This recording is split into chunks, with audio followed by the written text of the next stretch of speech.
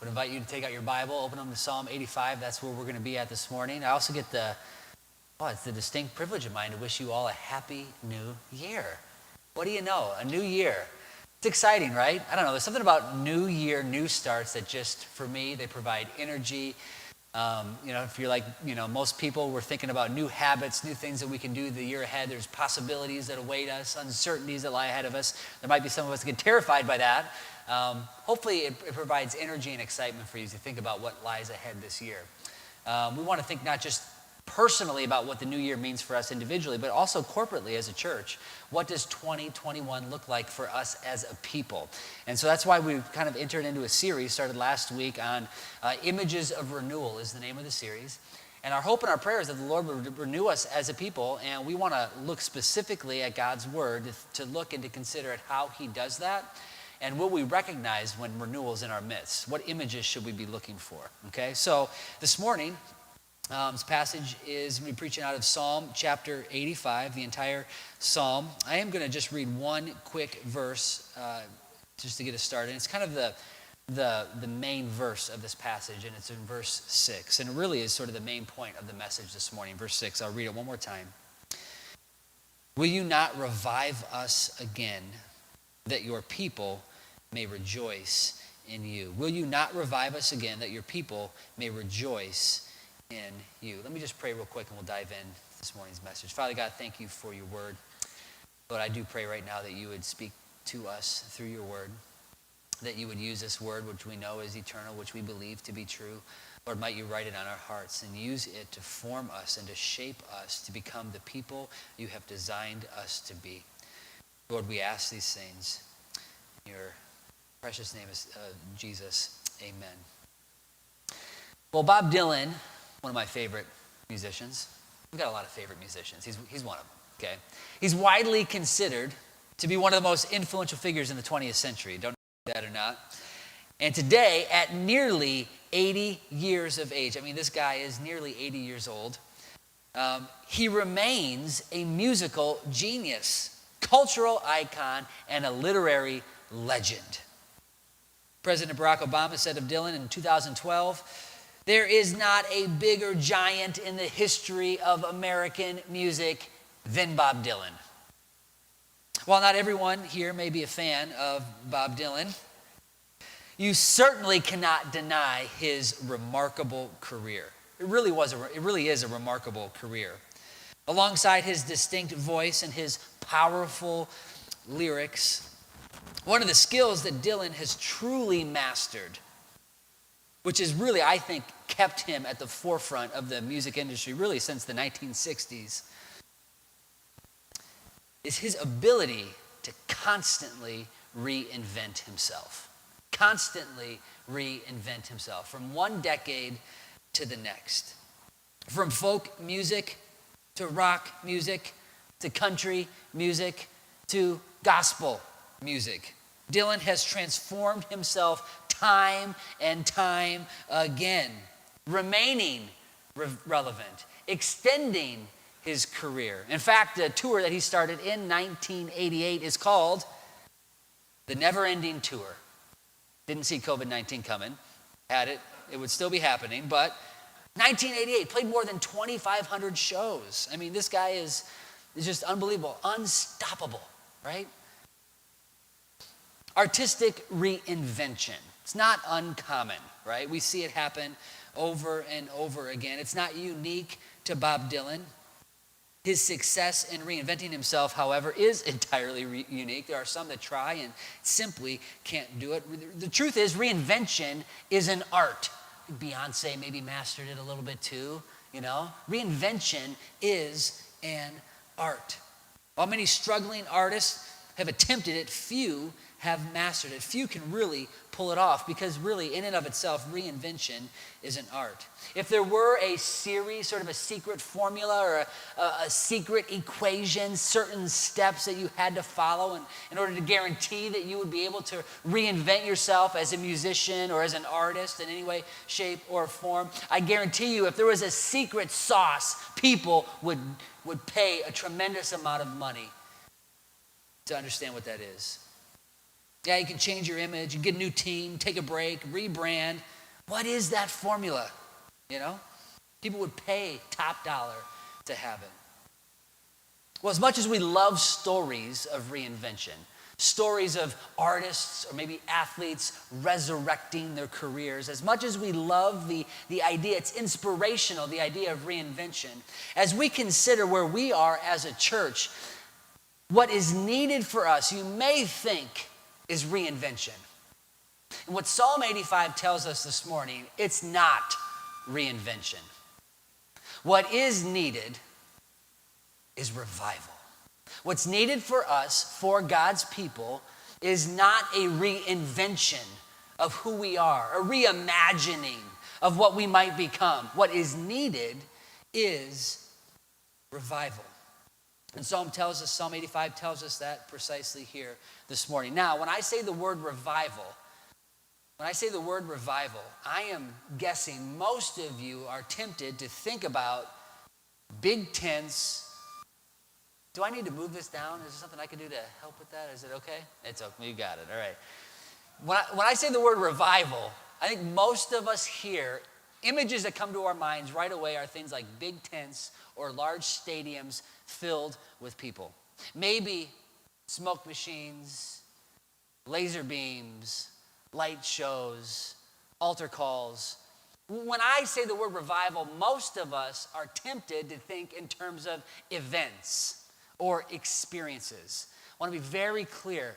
When the psalmist here in Psalm 85 says, revive us again, he's not trying to get a ticket to the nearest big tent, laser show, smoke machine, tent meeting.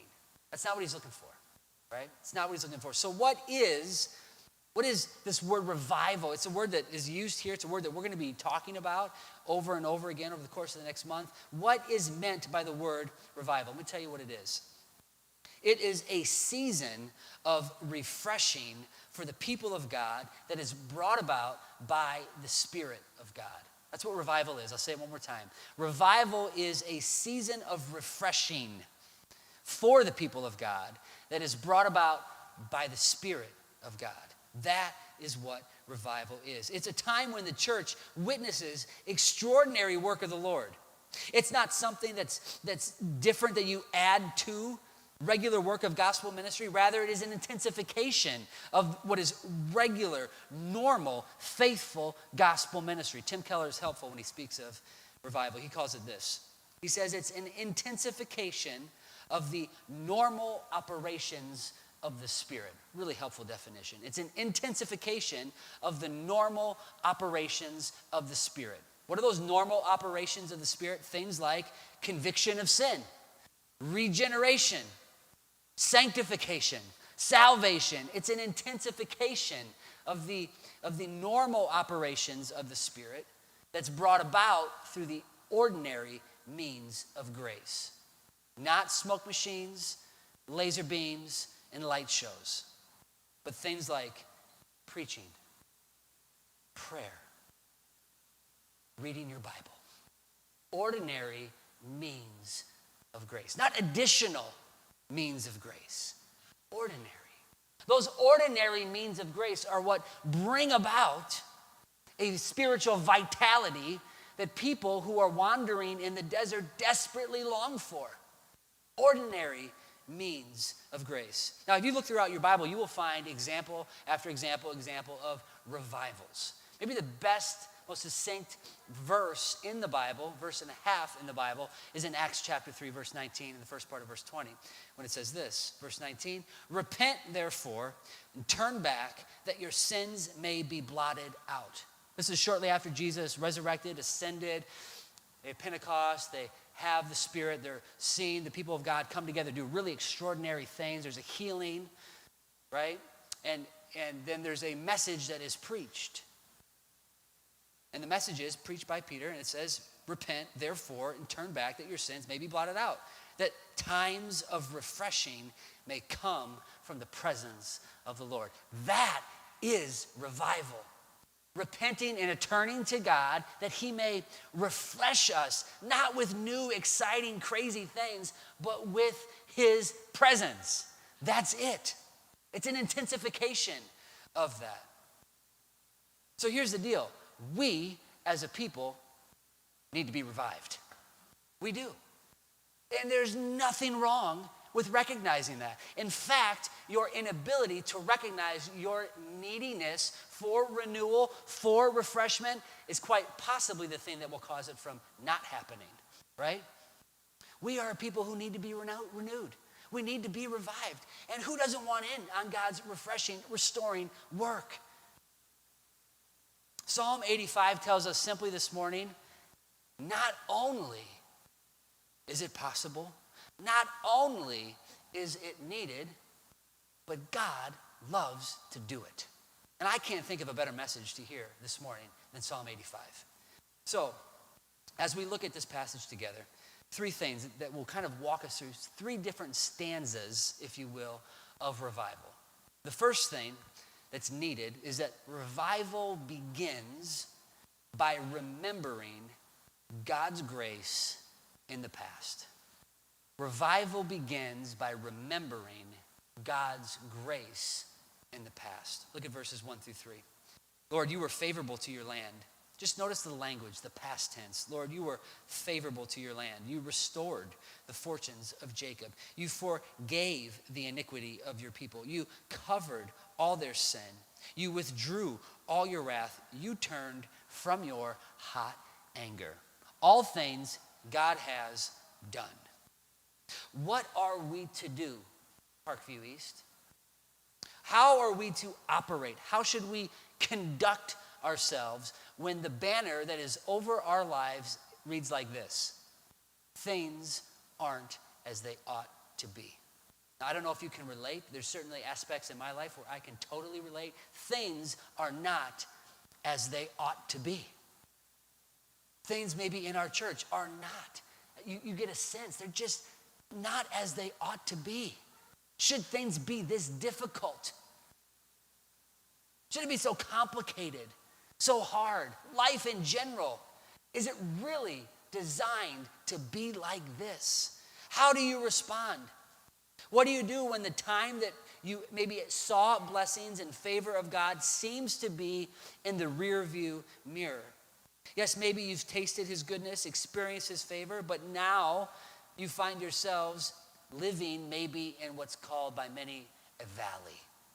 How do you respond when you sense that you are walking in a valley? You're not experiencing the mountaintop experience of spiritual joy and vitality in life, but you sense that you're living in a valley. How should you respond? What are you to do? What we see in the first three verses in Psalm 85 is that our working memory of God's former favor and blessing serves as the basis for our request for revival. As we come to him and we request that he would restore us, renew us, revive us, the basis for that request is our memory, is us remembering what the Lord has done, how he has delivered us, how he has breathed new life into us. 3 verses, 6 verbs, which review how God has majestically, faithfully worked in the past for the good of his people and the glory of his name. Now, if you just consider the context of this specific chapter, you might be a little unclear. Because the specifics surrounding this particular psalm are actually unclear themselves. There's actually quite a bit of debate. What precisely was happening when the psalmist wrote this chapter? There is much debate. There are some psalms you can point to with sort of historical precision and say, this is the context. This is the historical setting. These are the events that were surrounding the author when they wrote these words. This psalm, it's hard to do that. There's a variety of different opinions. Maybe it was written on the occasion of the return of David after Absalom's rebellion, or in response to the destruction of the Syrian army. Many, and I think the most popular one, is that it was written and sung as the Jews returned from Babylonian exile. It's most likely of the possibilities. But whatever the specifics of the historical setting, this much is clear. God's people had at one time experienced God's presence in a really powerful way. God had visited his people, and they want him to do it again. I mean, really, that's all you need to know. God had been faithful to them, had extended grace and mercy upon grace and mercy, and they want more. They want more. Just as others before them had at one time experienced God's grace, they want a taste, they want a glimpse, they want in on the action. Notice the elements of Israel's history which would form sort of the basis for the request. 3 things. In verse 2, you see it. They confessed their sin, God forgave their sin, and he relented the very wrath that they deserved. Now, their glory days were not the result, let's be clear. Their glory days were not the result of they're not marked by their innovation or intellect. That wasn't what brought about God's favor, was their ability to sort of manipulate their surroundings, their ingenuity, their geniusness, their intellect. None of that was what brought about God's favor. But rather, their favor was completely a demonstration of God's mercy, and that period. That alone is what brought about his blessing, his favor to them. So while the nation of Israel used this psalm to look back and to consider the wonderful mercies and deliverance of God throughout their history, so should we, brothers and sisters, be a remembering people who are constantly reminding ourselves of God's ultimate provision for us in Christ. The definitive work of God in Jesus Christ, where he redeems us of our sins, should be so baked into our memory. It should form and shape the way that we respond to everything in our life. See everything through that lens of how God saved us, a needy people, desperate, broken, frail, messed up in our sin. God extended grace and mercy to us.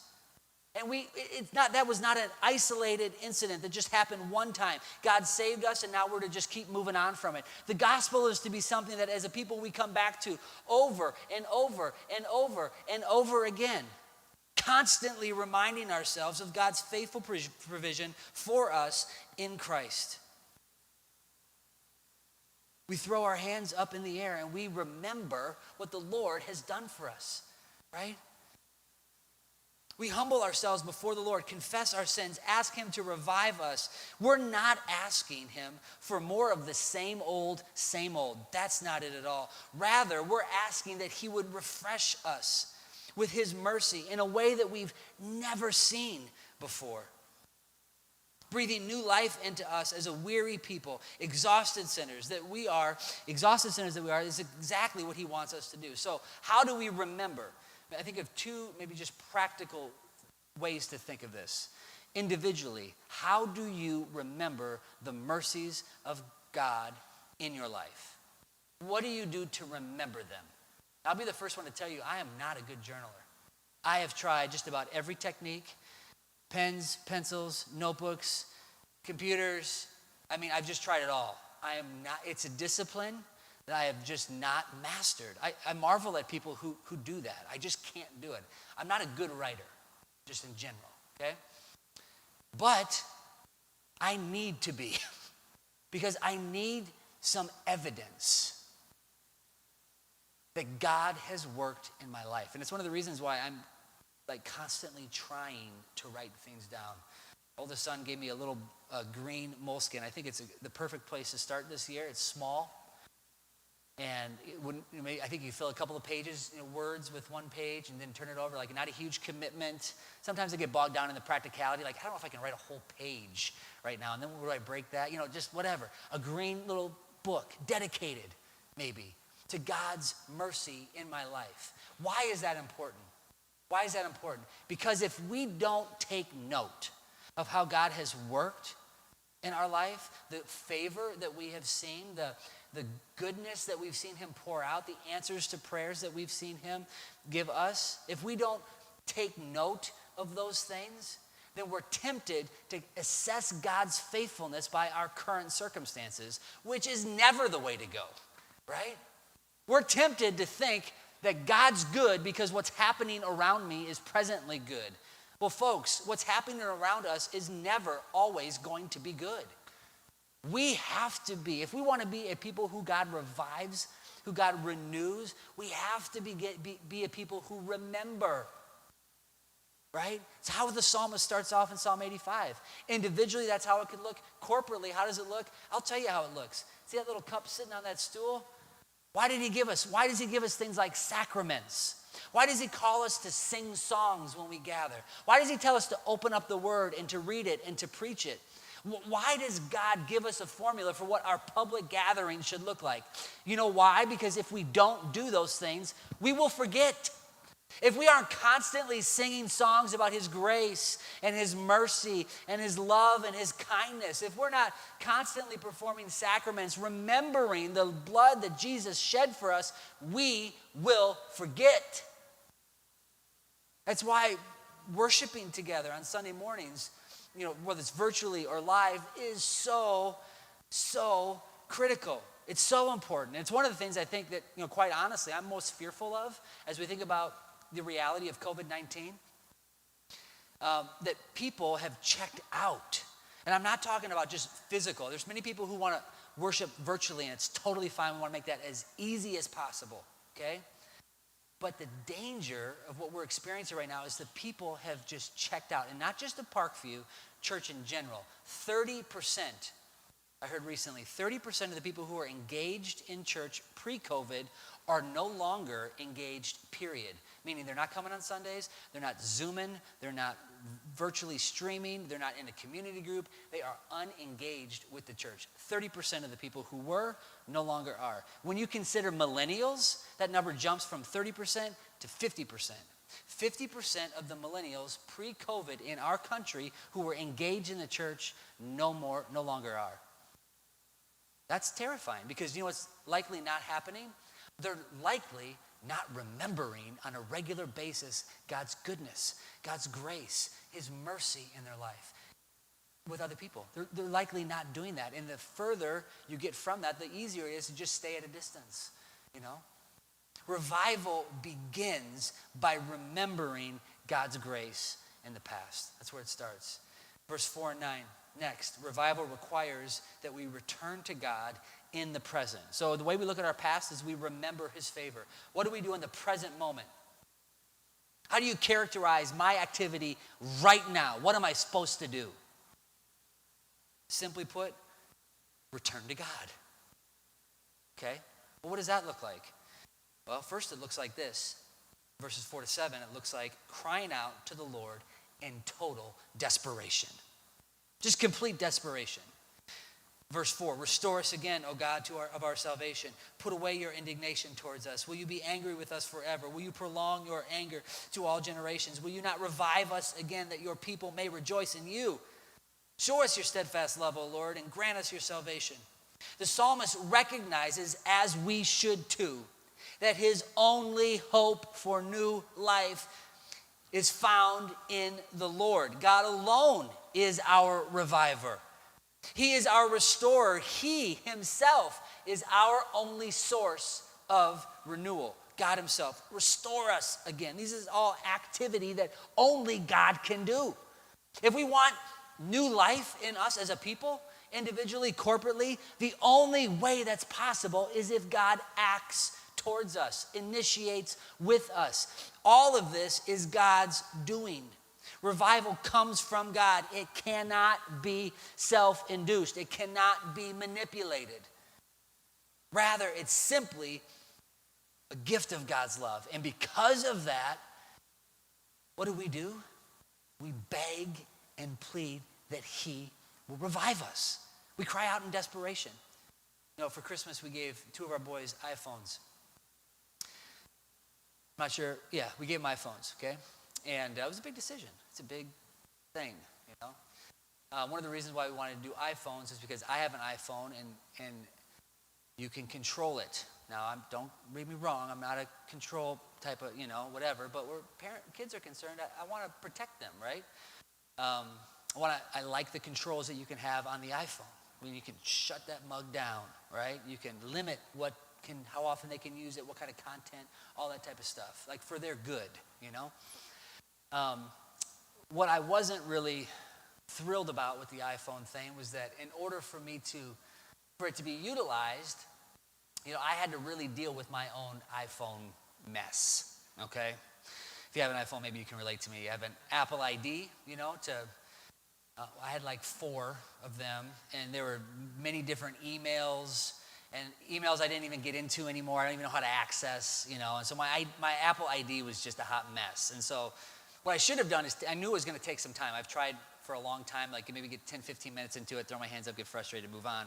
And just knew in order for us to really use these things the way we wanted to, I had to figure out this Apple ID situation, right? So what I should have done in hindsight is figured all that out and then gave them the phone. But instead what I did was we gave them the phone, and then my Christmas day looked like, Dad, when are you going to set it up? Right? Because it's, a phone that's got all this wonderful resource, great, it's a Christmas present, like it's amazing, and they just want to utilize it. But I know it's going to take me hours to set it up. So for, several hours, Dad, can you do this? I'm trying to get it started, like just really frustration, right? Their response, they knew that for them to utilize that phone, to enjoy that phone, that they were completely dependent on me figuring out that Apple ID. It was the only hope that they stood. So they continually asked, Dad, you going to, right? I mean, really, it's a picture. It's a silly picture, but it's a picture of what it looks like for us, right? We recognize the only way we can experience newness of life, a refreshing of the Spirit, is if God does it. So how do we respond? We cry out to him. We are completely desperate and dependent on him to do it. And our posture in a season of renewal should be one of extending our arms out to him, begging and praying, will you do this? Will you not revive us again, that we may rejoice in you? Now, here's the deal. That seems pretty easy, right? Just cry out, but the problem is, it is completely counterintuitive to us. Why? Because we are a people who like to just depend on ourselves. We're a people who are self-reliant, right? We don't think we need help. Everything in our world and our culture says, what you need, you have inside of you. Go and do, right? But that's not how revival works. It's a posture of dependency on the Lord. We cry out to him in total desperation. Secondly, what does it look like to return to the Lord? Return to the Lord looks like waiting on the Lord in expectation. Look at verses 8 and 9. This is good news. This is really good news for us. 8 and 9. Let me hear what God the Lord will speak. Notice the language. What he will speak. For he will speak peace to his people, to his saints. But let them not turn back to folly. Surely his salvation is near to those who fear him, that glory may dwell in our land. Notice the complete and total confidence that the psalmist has, right? He's crying out to the Lord in desperation. Revive us again. But he also cries out with total confidence. The Lord will speak. He will speak peace to his people. Surely salvation is near, that the glory may dwell in the land. As he cries out with a sense of not just urgency, but one also of expectancy, right? Because he knows the Lord loves to do this. He loves to give his people what they long for. This is how God operates. And when you long for more of him, my goodness, he will not disappoint. He will not disappoint. He loves to give himself freely to us. It is yet such a hard posture for us to be in because our response wants to be, we'll figure this thing out, right? We'll pull it together, individually, corporately, whatever. But the Lord says, no. If you want new life, you must return to me. That's how revivals work. That's how God pours out his renewing spirit. He gives his people a desire to return to him. Thirdly, finally, revival begins by remembering God's grace in the past. It requires that we return to God in the present. Thirdly, revival produces real change in the future. Now, here's the deal. Revival produces real change. It's the reason why most of us want it. So our temptation is to skip directly to that and not do the hard work of remembering and returning and humbling ourselves. Most of us want to skip directly to phase 3. Well, those other ones preceded for a reason. Let's look at what it is. Real change in the future. Look at verse 10 and 13. These are some amazing, amazing verses. After all the remembering, after all the longing and the crying out, waiting, after all of that happens, God shows up. And when God shows up, you can guarantee, take it to the bank every single time, everything is going to change. Everything changes. First, when God's people experience God's renewing power, they themselves are changed forever. Look at verse 10. Steadfast love and faithfulness meet.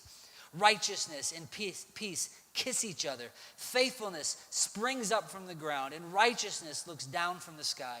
God's attributes are on complete display here, right? They come together. They don't just embrace. His attributes come together, and they kiss each other. They come together, and they become not just, and this is the key point, not just his attributes. These are words that no longer just describe him. When God gives his renewing spirit, his attributes, his characteristics, his qualities become our qualities, become our characteristics. His God himself, the way he is, that becomes how we live and conduct ourselves as well. We become completely transformed. We respond with faithfulness, and he pours out righteousness, and that becomes our way of life. We are transformed, changed forever. We look to Christ, and we see in Christ an image of exactly what this looks like. When faithfulness and righteousness kiss each other. These words can be translated in the Hebrew, grace and truth. And when Jesus came to earth, you know what Jesus was described as? A man who was fully grace and truth, embodied in one person, right? As God's people, we look to Jesus as his ultimate provision for us. And our goal and our job in life is to live our lives look just like his.